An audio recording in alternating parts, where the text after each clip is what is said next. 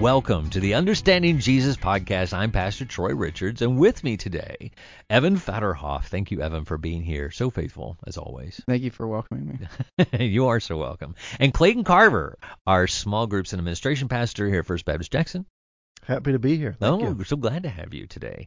And we are both wearing some semblance of red today. I don't know what that symbolizes or anything. Symbolizes Jackson. That's right. There you go. Our church colors. Yeah. Going all the way back. Yeah. Our church colors, who we think gave birth to our town colors. We're gonna go with that. We're riding that wave. Okay, but it goes back. Anyway, we'll have that discussion another time. But we are so glad you're with us on the podcast today. We have so much to talk about, and I mean that. We're going into the book of Deuteronomy. We're dealing with the Sabbath day. We'll deal with a lot of don't we observe the laws given to us in prophecy. we talk about prophecy. That's right, and we talk about do we observe the Sabbath day? Do we not observe the Sabbath day? Do we tithe? Do we not tithe?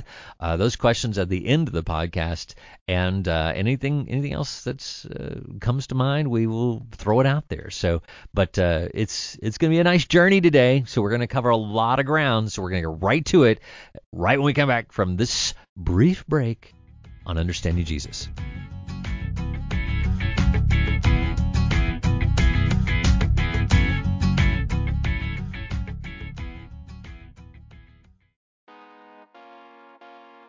We have a new ministry here at First Baptist Jackson. It's called Holy Grounds. We meet every Sunday morning at 9 a.m., and we have gourmet coffee available, our own barista in-house. So we hope you'll come join us 9 a.m. Sunday mornings for Holy Grounds. From 9 to 9:15, we have a time of fellowship where we eat donuts and coffee, and then Bible study, always from some amazing Bible study. You can sit in the observation deck and just watch, or you can participate.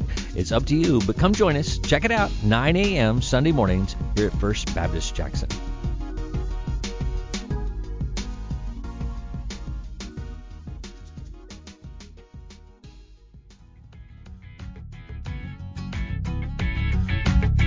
We're going to take a moment now and look at things that stood out in the reading for this week. And we are at a really great ending of Deuteronomy and into the Gospel of Luke, which is amazing. Obviously, the Psalms and Proverbs are always astounding at this section of reading time in the spring.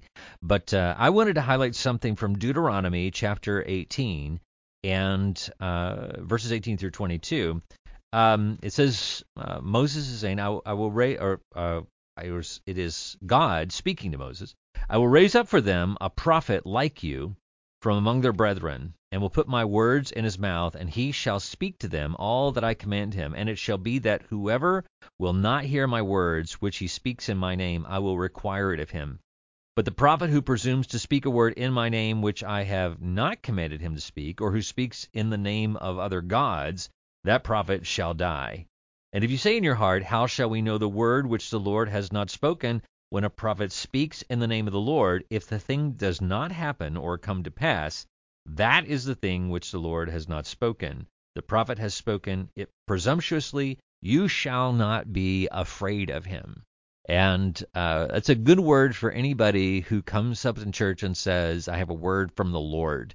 I'm not saying we're going to take that person out to the parking lot and stone them to death if it doesn't come true, but to understand that there will be God will clearly, easily reveal that it is him who's speaking, and will do so in a way that he is trying to show that he's speaking. But the King James Version capitalizes the word prophet in this passage, but just understand that's an interpretive right to capitalize that. But while I do believe it is the idea that Jesus is the prophet who is being talked to here, that there are many prophets who are going to be brought to Israel in the coming years after Moses is given this passage. Many people that God is going to speak through, and so God has given him a guideline of saying, this is how you know this is how you know Isaiah is right, how you know Amos is right, because the things that they are going to share are things that are going to come to fruition. And really, he raises up not just a prophet or a few prophets, he raises up a whole line of prophets.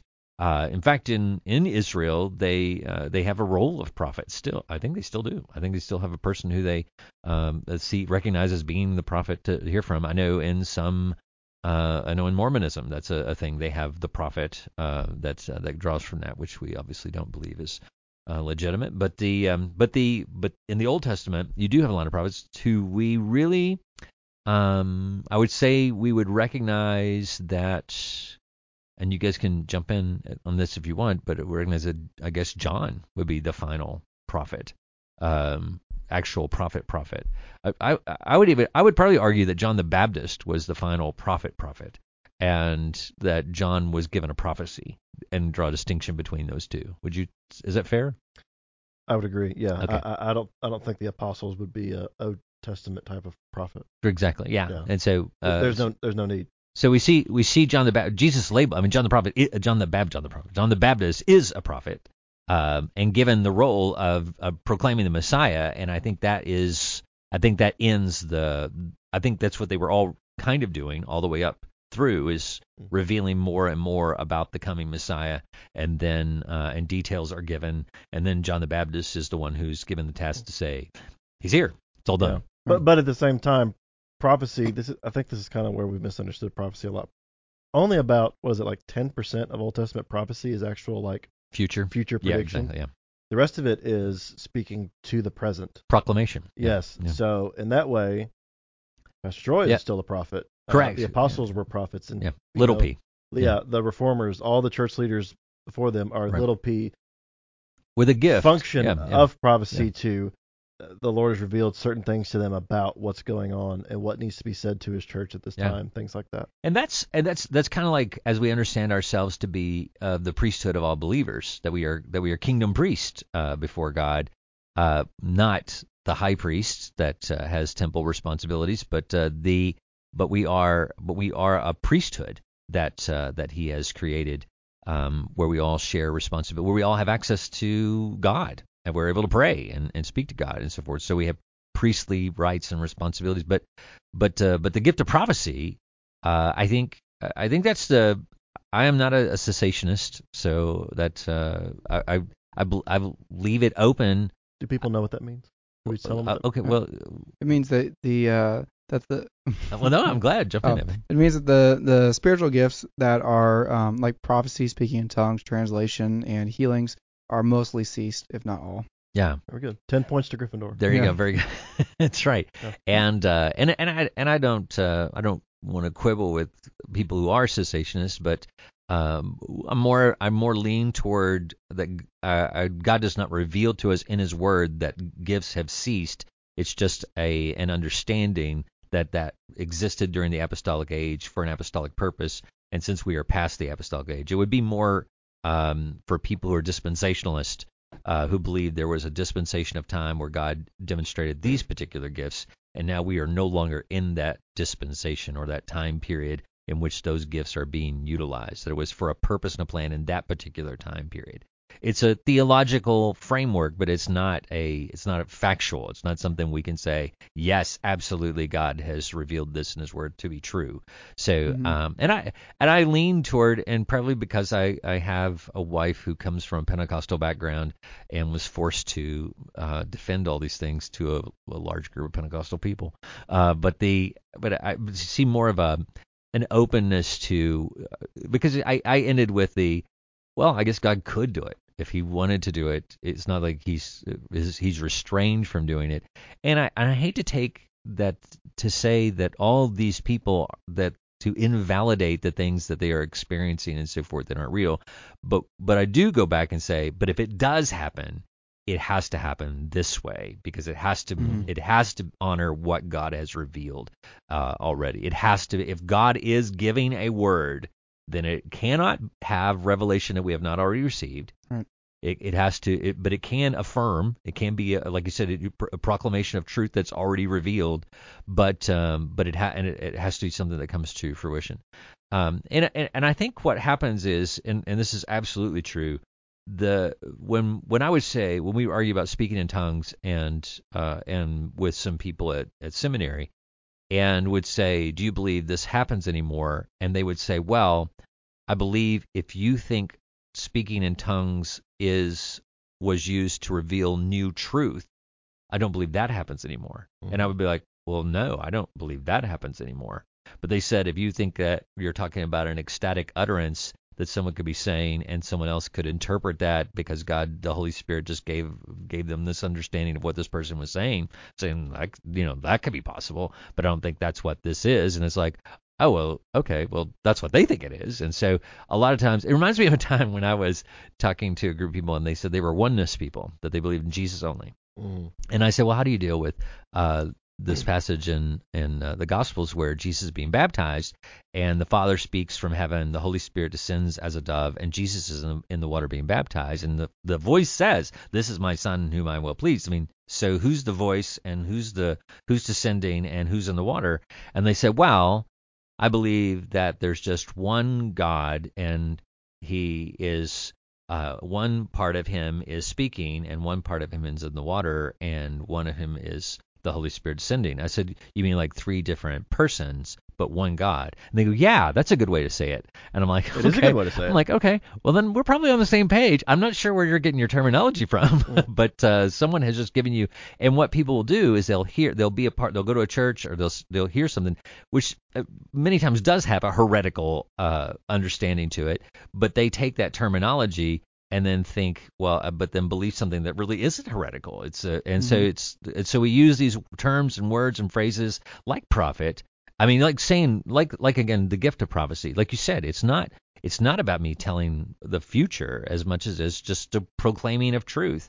And I think that, I hate it because when you say, hey, he's acting really in the role of a prophet right now, what you're really saying is he's not really acting like a teacher, or it's not really a teaching discipleship moment, but he's just being a bold proclaimer of that which God has already revealed. Mm-hmm. And God has gifted him in that way to speak truth very bluntly to the church, I guess is the way to say it. But I've heard it another way where they'll try to prophesy over someone and they'll more or less speak vaguely about something that makes sense for that person to have gone through.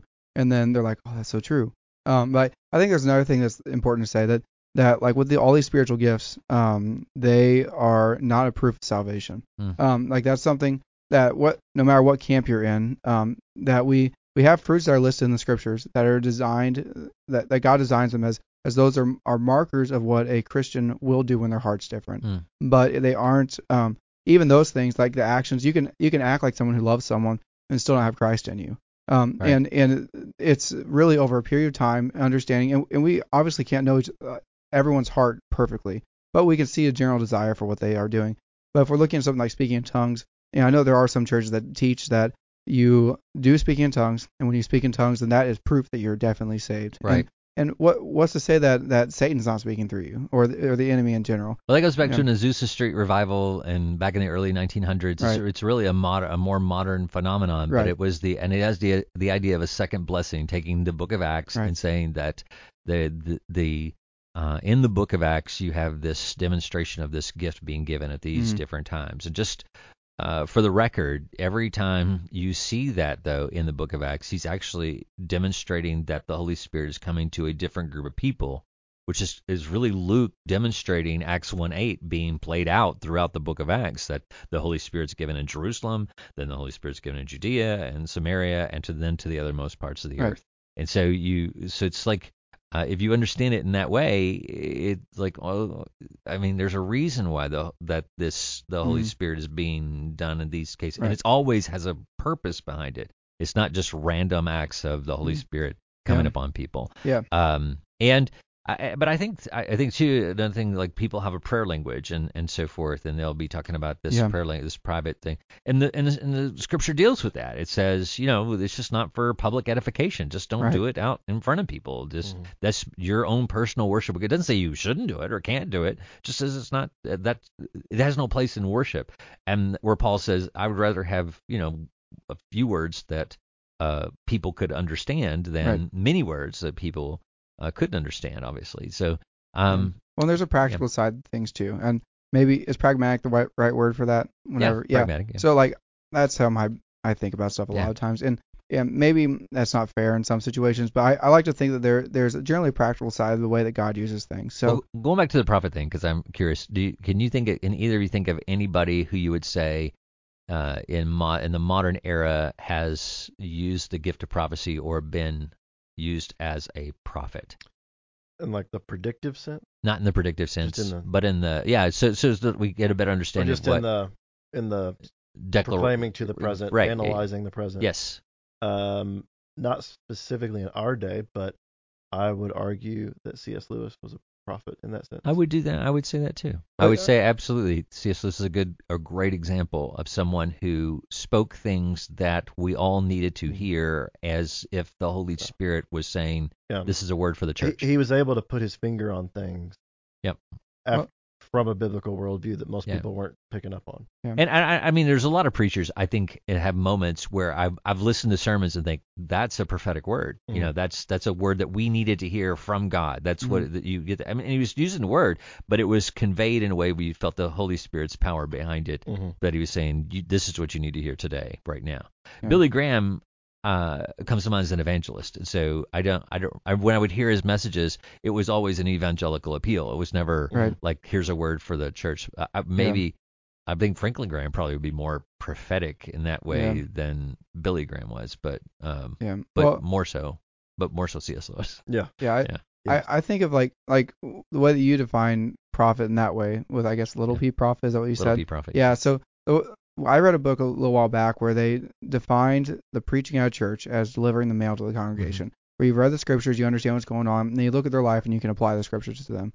And I mean, I think that a lot of the pastors I listen to, generally online or even you at our church, it's I mean, if you're defining prophet in that way as someone who is speaking truth according to the scriptures to a congregation, I think that you do that on a regular basis. Yeah. But I don't think that's not generally how I would have heard the term prophet defined. Right. So, well, think of Jesus as the prophet, right. but he's not only in that prophetic role, but there are times when he's speaking that he is in the role of prophet, speaking to the people. When he says, "Woe to you, Pharisees," that's a word. Here's a word from God for you. And other times he's teaching, and so he's a teacher, and so demonstrating all. In fact, I guess you could argue Jesus demonstrates all the gifts of the Spirit at one point or another, because they're the Holy Spirit's gifts, and he's full of the Holy Spirit. And so I think as the church, as the body of Christ, we don't all demonstrate all the gifts all the time, but we do demonstrate all the gifts collectively as the body. Christ being the perfect counterpart. Yeah, absolutely. But would that not be more of a priestly role, or would you still define that as which prophet? part? The like the woe to you Pharisees part, and no, I think that is the priestly part. I would say is more the fact that the atonement, the intercession. Yeah. Never mind. You're right. Yeah. So okay, cool. Will you let me read my? Yeah, I'm ready for you. Awesome. I'm on the wrong page. All right, so I'm reading out of Luke 6. I'm going to read the first 5 verses. So this is, I'm in the ESV, so if that helps anyone. So, Luke 6 verse 1. So on a Sabbath, while he was going through the grain fields, his disciples plucked and ate some heads of grain, rubbing them in their hands. But some of the Pharisees said, "Why are you doing what is not lawful to do on the Sabbath?" And Jesus answered them, "Have you not read what David did when he was hungry? He ate and those who were with him, how he entered the house of God and took and ate the bread of the presence, which is not lawful for any of the priests to eat, and also gave it to those with him.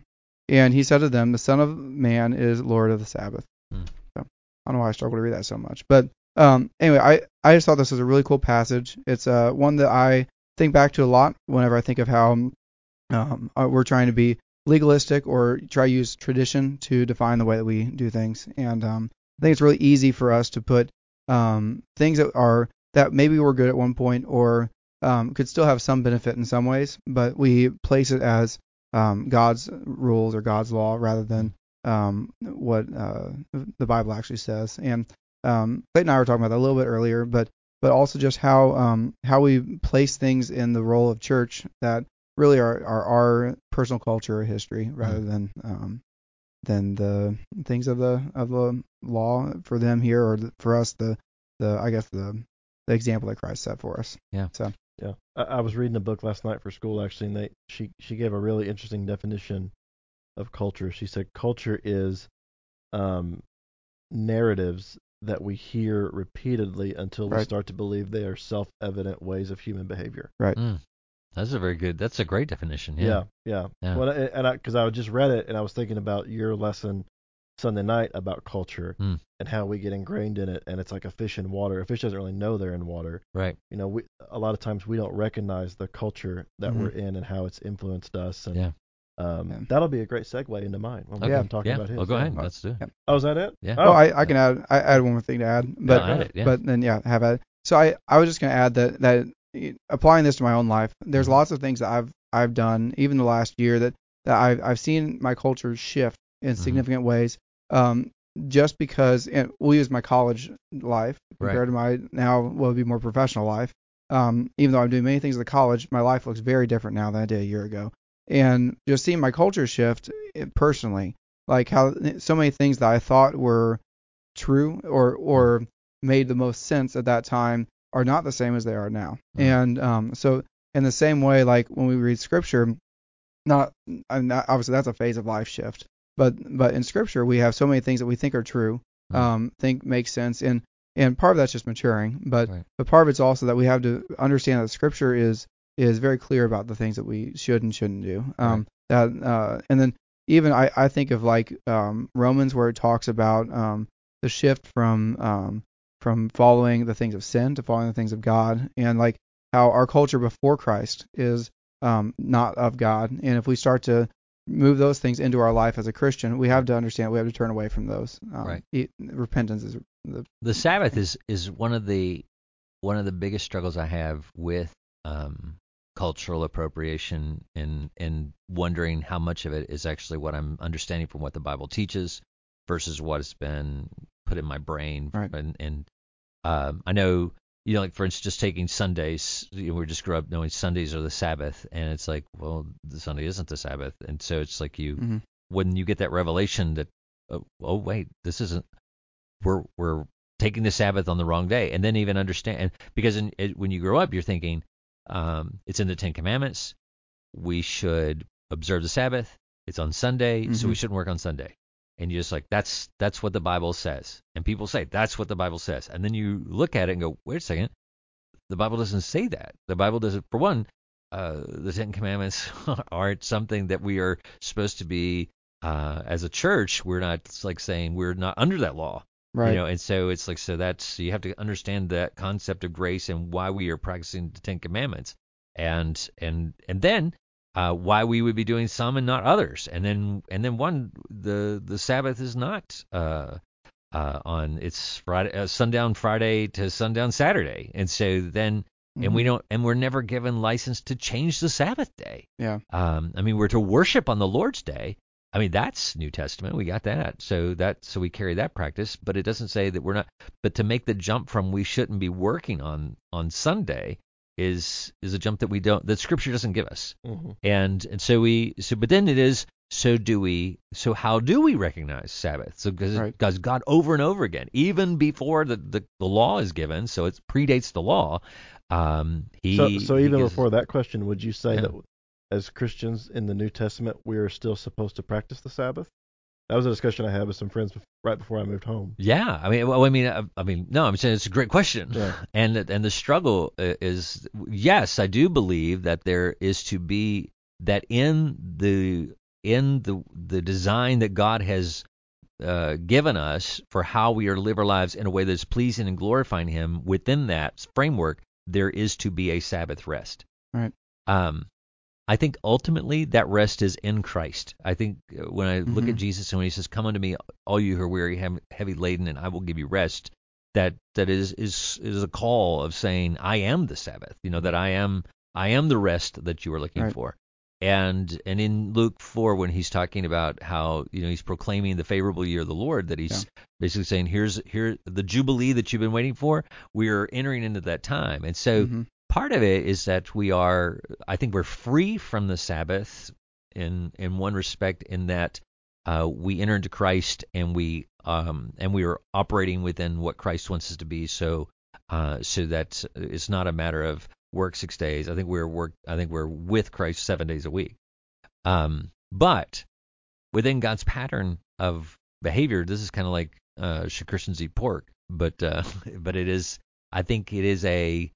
I think it is a lifestyle that God has given us. It says, I do believe you should not work every day. That there should be a moment of restoration and rest. And I think Jesus modeled that. I think Jesus modeled that getting away to spend time with the Lord, to rest. And well, he observed the Sabbath.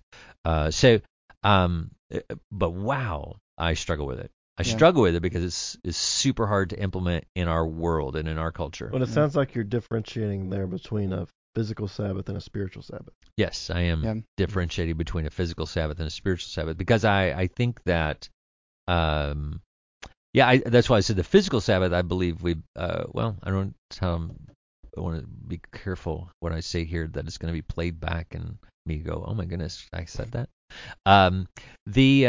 Well, another example of something that has changed over time like that would be baptism, where we have the people who baptize babies as a way to bring them into the covenantal group, which would be more of a Presbyterian look on things, as compared to us who baptize people after coming to Christ, similar to this is my opinion, but similar to the picture that Christ has whenever he's starting his ministry, and John the Baptist baptizes him, and then as he leaves, tells us to be baptized as as making disciples, baptize them. Yeah. And so our culture and our change of how we're reading that has changed to we're baptizing them into the family of God if their family is in God already, as opposed to we baptize them in the family when they come to Christ. Right. So.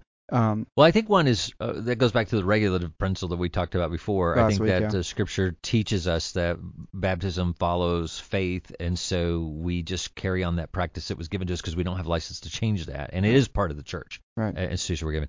I think in the New Testament, going back to the Sabbath, I think it came down to Gentiles versus Jewish practice, and when the Jerusalem Council met, and not that councils have binding influence, but this is what Scripture gives us is so. When they met and said, well, we think they should, it was more of they should observe our moral laws, not eat things that are strangled or don't drink blood. I think that's the gist of it. And the Sabbath wasn't included in that. And so there was kind of this, as far as the Jewish observance of the Sabbath, I think we are not under that. And but at the same time, it to me it is akin to I think when you read the Word and you read the Old Testament and you read what God emphasizes over and over again, and I know you're going to question about tithing we're going to address later, so I'm already, but because it goes along the same principle, and that is you have God saying, this is what I want my people to abide by, and this is how, even inherent in being in His image, and even how He creates the world. In creation itself, you have 6 days of work, 1 day of rest, and God demonstrated He's not resting because He's tired. He's not resting because He needs to break. He's just saying this is kind of the cycle that I have built into the fabric of how you're made. This is how I desire you to be. And so just as a desire to please Him, and as He reveals, as that becomes clear to us, this is pleasing to God. I think that's why we have a little bit of flexibility and to say, I may not be able to observe as a faithful Jew would from Friday night to Saturday night, but I do think I can say I'm going to set 1 day aside a week that I do not focus on my own work and so forth. And I think in the Word where that's demonstrated, where they closed the gates, I think that's a good way. They didn't buy and sell and so forth. They weren't trying to make, it's like, don't bring your stuff in here, don't buy, and as to whether you don't go to restaurants on that day, as to whether that's between you and the Lord. I think it's like fasting. I think all these things are, and we'll talk about tithing after a while, but I do think that that God has revealed to us, and because I'm convicted by it. I'm convicted that I don't do it enough. And I know here we have a practice where we tell our staff, you need to take 1 day off. You need to have a day off where you are not focused on the things we pay you to do. And we talked about the federal law that protects hourly employees. The federal law is that you can't clock out and continue to do the job you were hired to do. I think that's the key. I think it is, if this is what your work is, then you do not need to do it 7 days a week. That you need 6 days are given to work and 1 day off. Yeah, and you can say more if you need to, but as we're passing it off, I just want to say that it is very important for the believer to have, like we were asking about spiritual versus physical rest. Both are important. Like both are important for the believer. And if you don't know how to spiritually rest, do it. Like ask. I think the two go find, hand in hand. I don't they think you do do one without the other. Yes, I agree. Yeah. But it's very easy to physically rest. We all know how to sleep. We all know how to rest, take a break as we need to. Right. But spiritual rest is very important, and learning how to do that and rest in the Lord well, to spend time enjoying the Lord in a way that is restful is really important. I think that when the greatest commandment He gives us is to love the Lord our God with all our heart, soul, mind, and strength. I think He's saying to us that we don't divide it up and say, oh, this is my. We're not Gnostic. I mean, we're just saying this is my spirit person doing this, but my physical person's. My physical can do this because I'm not doing it. In my mind, I'm not doing it. I'm just doing it physically, and vice versa. I think that it's all together, and so because it doesn't do you any good if you are not. I mean, that's what Jesus is saying. Adultery is adultery, even if it's just in your head. Because and the same thing is your work is work. If you're still working in your brain, then you're not stopping working. You're still doing it, just mentally. And like heart, soul. When I think of soul, like in our heart, both of those, like that isn't just going and taking a nap. It's also the prayer time and the time in God's Word and things like that. Like taking time to meditate over these things and part of that, you do need to sleep. You do need to rest. You do need to take time for the physical side of things. But I think I know for myself when I was a few years ago, really had no idea what it looked like to spiritually rest. Yeah. And that's why he's saying the Sabbath. We weren't made for the Sabbath. The Sabbath was made for us. Right. It's built into the fabric of what He wants for our benefit. Right. And so it should have a benefit. Right. And we should be better after, not worse. Mm-hmm. So. Yeah. Okay. Segue. That was a long segue. Yeah. It was good stuff. Sorry. But I am also in Luke 6 in the latter half. Really, from verse 24 to the end, has me thinking, especially as we record this on an election day. I think what struck me, and I'll flesh out how this applies in each little passage here in a second. What struck me about the discussion of culture in this passage is, if I am brutally honest, perhaps skeptically honest, I think most Christians are discipled more by Fox News than they are the Bible these days. And I think politics has become the new religion of America. And I think that's causing a lot of issues. So I think these passages have a couple of different applications for that mindset. Like I said, as we find ourselves on election day, as we become an ever divisive culture. And that book I was reading last night, it's called The Argument Culture, and it talks about how in the last 50 years we've created a society that has become so binary that there's only ever two sides to any issue. Right. There can't be any nuance. There can't be any third option. It's you're with me or you're against me, and that's it. So I think in that regard, I think the love your enemies passage is really helpful right now. I think we have lost the ability to disagree charitably. We have lost the ability to discuss our differences. We have lost the ability to see somebody who has a different worldview than us as human. I'll go that far. And I think what Jesus says here is that if you do what you're supposed to do, like if you love your fellow Christian and you do what you're expected to do, like, so what?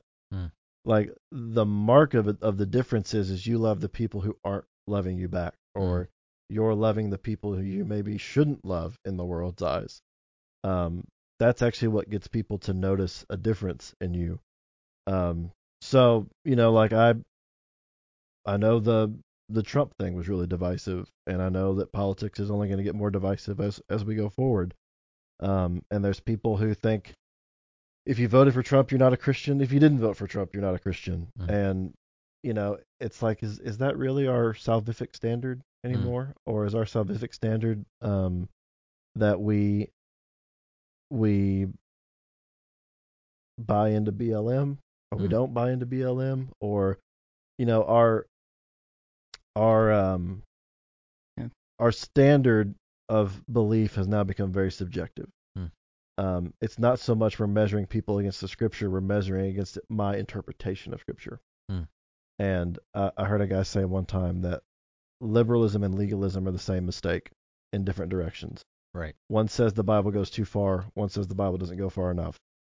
And they're both a denial of Scripture's sufficiency. Mm-hmm. And so I think the loving your enemies and the do not judge is a really timely reminder in this moment. And the tree and the fruit. A good tree doesn't produce bad fruit. I think if you're being discipled more by the world around you, that's going to show up. And I hear people a lot of times. I heard it with somebody who I was really close to. We talked about an issue. It was a girl I was seeing at the moment, and one of the things that was really tough for me to get around was she kept using this phrase about an issue we disagreed with. She kept saying, "I know what the Bible says, but." Yeah, that's a rough phrase. That's not a good phrase. The only thing I think is okay after that is, but I'm struggling to believe that, or I'm wrestling with that. Yeah. I get that. Everybody has their doubts. There's things in the Bible. Even the Bible says it's hard to understand sometimes, right? But if it's, I know what the Bible says, but I think this. Well, that's not. Because it doesn't matter what we think. Yeah, that is a complete denial of the foundation of the Christian faith. Yeah. The Christian faith is, this is the Word of God. God is all-knowing, so God can't be wrong. Right. Therefore, if me and the Bible disagree, I'm wrong. I'm fallible and it's not. Yeah, I have to figure out where I'm wrong and how to submit myself to this. Right. David talks about it in the Psalms where he has to literally wrestle with his soul to submit it to what God has already said. Yeah. And there are difficult things. Yeah. There are difficult things to get past, but our culture does not help us in that. Right. Yeah. Exactly. Yeah, and we begin to deception. I mean, the enemy is all constantly deceiving us. Yeah. Yeah. So I think just one more thing, and you can jump in for sure. So I think those things are a timely reminder in this situation. That said, those first couple verses, I think, is the warning to the self-satisfied, to the people who are comfortable. You want to read them? That's sure. Yeah. So this is Luke 6:24-26. But woe to you who are rich, because you have received your comfort. Woe to you who are full now, because you will be hungry. Woe to you who are laughing now, because you will mourn and weep. Woe to you when all people speak well of you, because this is the way their ancestors used to treat the false prophets. So Christianity's had a heyday in America. It's been culturally acceptable. It's been the preferred seat at the table. I don't want to use the word privilege because I know that triggers a whole nother discussion. Encouraged. Yeah. It's had a prominent place in our founding, in our culture the whole time. It's losing that. In some ways, that's bad. That's going to cause some difficulty, and that's bad. And I think that it's okay to want a nation that's influenced by Christian principles. I don't know why you wouldn't want that. Right. We're praying for an entire kingdom that's ruled by God to come to this earth. Right. So, in a way, that's good. Right. Because growth comes when you're uncomfortable. Right. And I think there's a warning right now, I think, to a lot of believers, particularly conservative Christian evangelical believers, not politically conservative, but even theologically conservative, that yes, we're being attacked right now. I think we can finally say in America that we're being persecuted. I think that's fair. We just saw a woman in Nashville gun down people at a church because she thought that Christianity was oppressing who she really was. Okay, so I think it's fair we can finally say that. We've reached that point. But we can do two things about that. We can get bitter or we can get better. And we can view the people outside of the church as our enemies, which in a way they are. The Bible talks about that. But Jesus just said, that said of this warning, I want you to go love your enemies. You people who are comfortable, I want you to go do the uncomfortable thing. Right. And that's difficult, but I think it's a good reminder of where we're at right now and how, with all the deconstruction and the leaving the church, American Christian faith is finally becoming costly. It's been costly. I'm sure everybody's different. It's been costly individually. Some people have lost relationships and things like that. So, but culturally, it's now becoming costly on a grand scale. Yeah. Yes. And I think that, there's a big difference. There's a long gap between celebration and persecution. And we have been on that sliding scale for a long time, but you would have to be completely naive to think that we are not moving toward persecution and away from celebration of Christianity in America. I mean, that's just, it's, and every generation that passes, we move closer in that direction. It doesn't change our mission. It doesn't change what we're called to do. It doesn't change who we are. Yeah. It's just, And that's not to say like we're communist Russia or China where you have to have underground churches. We may get to that point. Yeah. But it's that scale has finally started to shift, I think. Yeah. It's fair to say that, Yeah. We were moving in one direction, and now we're moving. I mean, and for instance, in the late 1800s, the Supreme Court declared that we were a Christian nation. Yeah. In the 1960s, the same Supreme Court, different people, obviously, but the Supreme Court said we are a secular nation. Yeah. And so that's how long it took that to shift. And so now, I mean, can anyone fathom the Supreme Court coming back and saying, "Oh, we're going to reverse it back again"? Right. I mean, not in a long time. Right. If ever. That's a lifetime. The 1800s to 1960s. Exactly. So a whole generation passed away, and I think that is exactly. I think we'll have to go toward more of a experience. We're in the same cycle that Israel was in. We're going to have to go through a cycle of rebellion, then judgment and wrath, and if we do come back, if God's gracious enough, if He tarries, we'll say it'll cycle back around, and there will be another time of revival, and more people will come into the kingdom. But that's just His overall redemptive plan. But we have to recognize where we are on that spectrum, and we are in that place. When you read that in the Old Testament, you think, the hundreds of years they were under the rule of the judges. And you think, man, there were some really bad times to be born, and it's like, wouldn't want to be in that one. Yeah. But they were. I mean, people are. And so you just where you are. Yeah. I think the other thing I'd say that I said bitter and better. I think there's two reactions. Because I've almost had the t-shirts printed. It's like, we can be bitter or we can be better. Yeah. I was texting people, get this on a shirt. Well, there you go. Let's put it on a bumper sticker. That's right. It's so good. So Baptist. But first, jump in. We love our alliteration. We can be bitter, we can be better, or we can be Baptist. That's right. But the two responses, I think, in the cultural political realm is, do you now engage the culture, right, or do you remove yourself from it, right? And it's an election day, so this is just why I use it as examples. There are, I think, Christian generations older than mine. Mm-hmm. The response is you engage in that and you try to make a difference. Okay. And I think there's warrant to that. Yeah. And then there's I think Christians my generation and younger who say we don't care about any of that. We just care about being faithful to Jesus and worry about His kingdom. And I think that's a bit of a false dichotomy. I think I heard Os Guinness talk about this. I saw a clip of him on Twitter the other day talk about this. He goes, they use the early church as an example. He goes, well, the early church wasn't engaged in Roman politics. I'm like, yeah, but it wasn't. This wasn't an input. Like, it wasn't a democratic republic where they could do that. Right. Exactly. You wonder what the apostles would do if they were in America. If they could vote. Yeah. Yeah. Like you wonder. I'm not going to say that the epistles would have been different. Yeah. But you wonder how they would have applied that teaching differently.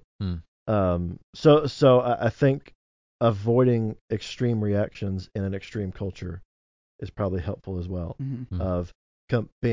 Of saying, it's so funny that I hear conservative Christians all the time say that the liberals view the government as God and they want the government to fix all the problems. And I'm like, yeah, but you kind of do too. Yeah.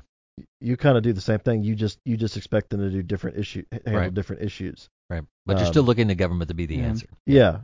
So you do that, or you just disengage altogether, which is like, okay, but if you do that, haven't you just kind of given up?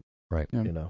Well, as we're pressing into the question and answer section, do you mind if I read that passage that we're talking about? Let's save it. We'll do questions. Let's take a break. Okay. Good. We're gonna take a break and we'll come back and we're gonna answer some questions.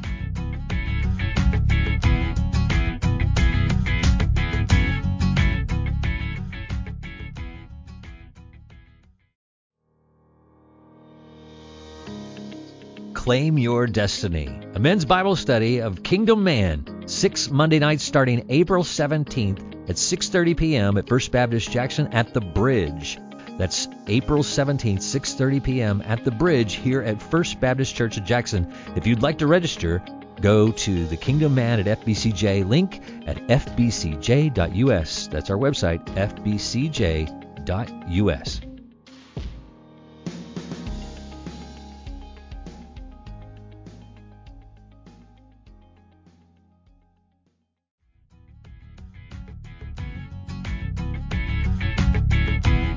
This is the time of our podcast where we take a little bit of time to answer questions that arose in our reading or just Bible questions and random. But before the guys give me any questions that they have, I wanted to address a couple of things that we actually looked at this week. One is not actually one that we dealt with this week, but is from Deuteronomy chapter 29:19. And I want to start by saying here's what it says. When someone hears the words of this oath, he may consider himself exempt, thinking, I will have peace enough, even though I follow my own stubborn heart. This will lead to the destruction of the well-watered land as well as the dry land. I say that because I want to read it to you from the New King James Version, because it is dramatically different. I lost the New King James Version, but I'm going to find it right there. Boom. It is... And so it may not happen when he hears the words of this curse that he blesses himself in his heart, saying, I shall have peace even though I follow the dictates of my heart, as though the drunkard could be included with the sober. And it just gets more bizarre from there. I just wanted to highlight the challenges of interpreting the Old Testament Hebrew. It is the way when you approach a passage, there are a couple of different things that come into play when translators are trying to figure out what it was. And one of the reasons why this is different is because there's an ancient idiom that was used during that time period that is similar to the way it's written in the Hebrew, and so some translators draw from that idiom to come to a conclusion. And what that is, and so you have literal translations. And then some say, well, this is kind of poetic in the way it is written, so let's go ahead and interpret it based on what we know about this poetic device that we believe is being used in this place. You got a lot of smart people who are making those decisions, and so I think it's worthwhile to read all the translations. And here's something I always try to remind myself of: that God is the one who authored it ultimately, and that He is aware of the ambiguity of a phrase or whatever, and possibly wants all of them to be out there and all considered and so forth, because they all lead us to conclusions, I think, that are good and very biblical and so forth. And so when you're reading the Bible, you do read. Don't just say one's right, another's wrong. Read it, because it gives you a little bit of understanding that because Hebrew does have a lot of variance in understanding and meaning and so forth. And so sometimes all of the meanings that are inherent within those phrases are to be applied. It's a very rich language in that respect. So anyway, don't just say it's this and move on, but take time to embrace all of it. So anyway, why don't you give them a couple examples of translations that would be worthwhile? Oh, worthwhile translations. Yep. Well, I mean, let me just. I'm going to throw out a plug for the authorized version, because I know there's a lot of KJV people out there, and I know before I've been on a bandwagon of just getting rid of the KJV, but I've come to appreciate what it is, what it does, where it holds historically, and so forth, and that God used it for hundreds of years above all other translations, it's a literal word for word translation, so it has merit in that. I put it alongside the New American Standard Bible in that respect, so they are literal word for word translations. But the difficulty is, when you have a literal word-for-word translation, because we're talking about going from one completely different language to another. I mean, English is not structured in any way like Hebrew, maybe a little, not even very much like Greek, but English is tough in its own right. But when you make those carryovers, you lose something. So what it is, in a literal word-for-word translation, you almost always have to have somebody goes, here's what this really means. And so the other ones are what we call dynamic translations. And so you have people who are saying, let's just say what it really means, phrase by phrase, if you think of it. So this is what this expression means. So you're interpreting the sentence and putting different syntax and so forth that more matches our language to make it make more sense. I would put the Christian Standard Bible in there, the Holman Christian Standard Bible, the ESV, the RSV, yeah, that's right. It sounded like I was thinking of respiratory virus, but I think I was thinking of the respiratory thing. But it was I just realized they're the same thing. The New King James, and even the New Living Translation would be in that. And then one step beyond that, you have a paraphrased version that takes passages and interprets them. And so I would not say they are good study Bibles. They are good reading, but you're reading. It's like reading commentaries. You're getting someone's interpretation of that passage, not what the passage literally says. And it should not be the primary translation you read from. That's correct. Yeah. It's like the Living Bible or the Message, or this is a person who's fallible, who's interpreting that which is it was infallible. It would be like me telling you what it says. That what I'm telling you is extremely fallible. But if I wrote it down and made a copy of it, that's what a paraphrase is. It might be helpful to you if you're new at reading the Bible and so forth, or especially for like a children's story Bible. Those are useful because they spur interest and so forth. But I would not. They are not authoritative. Let me put it that way. So dynamic and literal are the two that you would stick with. And let me just highlight what I use. I use CSB. I use the New King James Version because it at least cleans up the language a little bit from 1611 to modern day. And I also use the ESV. So yeah, I would suggest finding one of the very popular study Bibles if you're a young believer instead of reading a paraphrase. So the ESV has a very popular study Bible. R.C. Sproul has an ESV one that he put out. And I know we're all Bible students, but let me just, because if you're listening and you're not a Bible student and you are not a great reader, the advantage of the Message and the Living Bible, and I've come to appreciate them, is if that's the only way it gets you interested in reading the Word, then read it, but have as a companion to it an actual literal translation so that you can see this and say, I wonder what the Bible, don't think of it as a Bible, think of it as a story book about the Bible. And so you are reading it and then say, I wonder what the Bible actually says. And because I encourage children to do that. If they need a picture Bible, a Bible storybook, those are, if they're not reading anything, I'd rather them than to stare at a bunch of pages in a very accurate translation but not understand any of it. Yeah.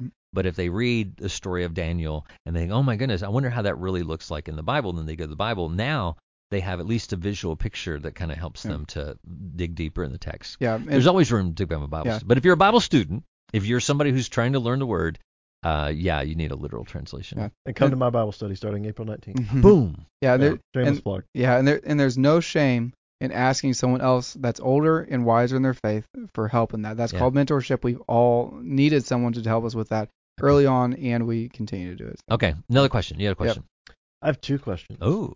Yeah. Okay. So buckle up, kids. Deuteronomy 14, 22 to 29. It's the passage on tithing. Okay. So, I should be close to the mic, shouldn't I? Yeah, you should. Sorry. Yeah. I can hear it now. Oh, there you go. Do you, Troy Richards, think that tithing still applies, the actual rule of tithing applies in the New Testament church? No, for one simple reason, and that is the guidelines, the rules of tithing are pretty much connected to a system that we don't employ anymore. And you've killed all of our giving right there. I know, absolutely. While I do think, and I do encourage people to tithe and so forth, and this is again going back all the way to Abraham. When he was giving a tithe. I think that's where we were talking earlier about the Sabbath, and if you didn't hear that part, you go back to the earlier part of the podcast. But the same principle. These were things that were instituted before the law was given. And so while you have a Jewish component of this is the law and this is how what my people, distinctly the Jewish people, to abide by these things, there was also a principle that was given long before that's inherent in the created order, and I think as stewards of God's resources, I think it is to differentiate the difference between being a steward and an owner. That we do not own any of the things that we have, that it all belongs to God and we give it all back to God. And so giving 10% is a more biblical guideline that we have of or you can give everything. I mean, you can give it all to God. But to say, I'm going to take 10% and set it aside and give that to God just to show him that I know he is the one who owns it all, and that I am just a steward over his resources, that my provision comes from him and not from my abilities, not from the salary or paycheck that I have, not from the government or whatever the case. And so just in recognizing that, I'm offering that back to him. One of the reasons why I encourage people to give to their local congregation is because we do not have a temple to give to. You can't. There's no way. God doesn't have a mailbox that you can send it to God. So by giving it to a body of believers, the body of Christ, your local body of believers, you are saying, I no longer have control of this 10%. I'm now giving it to the body of Christ. Now, while I'm a part of that body and I influence that, I do not make those decisions myself. I'm a part of that decision making, but a part of the body.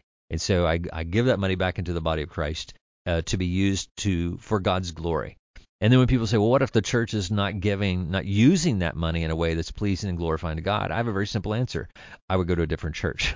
I would not be a part of a body of believers that I believed that maybe this need to be called on it. Maybe just need to be reminded, hey, we need to do this in a way that brings glory to God and speak to that. But if that voice gets squelched out and no longer does that body of believers give or handle the resources of God in a way that reflects the Word of God, or is in a way that's pleasing and glorifying to Him, then no, I wouldn't be a part of that congregation. I would go somewhere else. So anyway, so does that help? Does that answer? That does. Okay. That's very helpful. Okay. Question number two. Still in Deuteronomy. Deuteronomy 17. Now this one was interesting. I'd mentioned this to you before. So in Deuteronomy 17, starting verse 14, God lays out guidelines or rules for appointing a king over Israel. Right. Fast forward to 1 Samuel. We go through the Judges era. Right. In 1 Samuel, Israel asks Samuel, we want a king. We want to appoint a king. And the Lord is not pleased with that. Right. He says, I'm your king. Right. So why put in the law rules for a king if you don't want them to have a king? Yeah, very good question. In fact, it's such a good question. Some people have used that passage to say that this is not actually what Moses wrote, but it was added later in order to justify decisions that are made. And you hear that argument over and over again in Scripture when it alludes to something that has yet to take place or transpire. Basically anything supernatural in that understanding, naturalists will say, oh, well, that had to be added later because obviously Moses couldn't have had insight into what was going to happen later. Obviously, he's not getting words from the Lord. But we know that it is the word of the Lord, that God is knowledgeable. And dealing with Saul, I mean, really, when Israel was looking for a king, it really wasn't that God never really says you're never going to have a king. He definitely is saying, I don't want you to have a king at this time. But they demanded a king at that time, and so I think he gave them the king that they demanded. I really believe that David is the king that God wanted to put into place, that it is the man whom God had chosen, the man after God's own heart, because he's going to be of the line of his son Jesus. I mean, he's going to create the kingly line that Jesus is going to come from. But yet here you have this whole incident with Saul, his whole household going astray, all the problems and pain and difficulty and judgment that comes as a result of Saul's household, and then the kingdom being ripped away from Saul. None of that would have transpired had the people been patient and waited for God to unfold things as He had intended. So I don't think it was God saying, "I never want you to have a king," because ultimately His Son is going to be king. But instead saying, when you are given a kingdom, here are the parameters that are given. There are also, alongside that, there are also many laws that are given that that do reflect what to do when people do not do that which God has ordained. And so it's like Jesus said, "Why Moses gave you a certificate of divorce, but the reason he did it was because of the hardness of your heart." So absolutely, God could have put the explanation there. Here's what you need to do because I'm very well aware of the hardness of your heart, and you're going to go down this path anyway. So. Very insightful stuff. Okay, good. Sick. Well, good. Well, man, we have beat this drum for quite some time. We've gone the distance. So thank you all for being part of the podcast today. Yes, thank you for hanging with us today. I hope you've enjoyed our time together. The guys are going to be here next week. I'm going to be bowing out spring break with the grandkids. So but I hope you'll come and enjoy the podcast next week as we continue on. And if you're listening to this podcast in real time or in the week of, and an Easter Sunday is still in front of us, we're going to be worshiping at the park this week, and so we're excited. Want to invite you to come be a part of that at 10 a.m. It's going to be a unique service at the park. Obviously, we won't be there every week, but if you're listening to this after Easter, then yes, we still want you to come be a part of our worship experience each week on Sunday mornings at 10:30, and we have Bible study and fellowship, free coffee and donuts, both at the bridge and in our main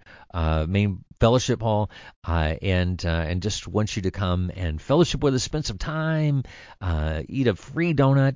Free donuts are the best donuts, and if you go Jackson donuts are the best donuts. Yeah, and they are Jackson donuts. Yeah, that's right. And then at the bridge where we have our Holy Grounds coffee house Bible study that yours truly, myself leads. So I'm a little partial to it. We have our own barista, so you get fancy coffee if you come there. Free fancy coffee, and our donuts are better too. Just gonna throw that out there. But anyway, all things to think about. So 9:00 for Bible study, 10:30 for worship here at First Baptist Jackson, 212 South High Street in Jackson, Missouri. Thank you for being here on the Understanding Jesus podcast. We will see you next time.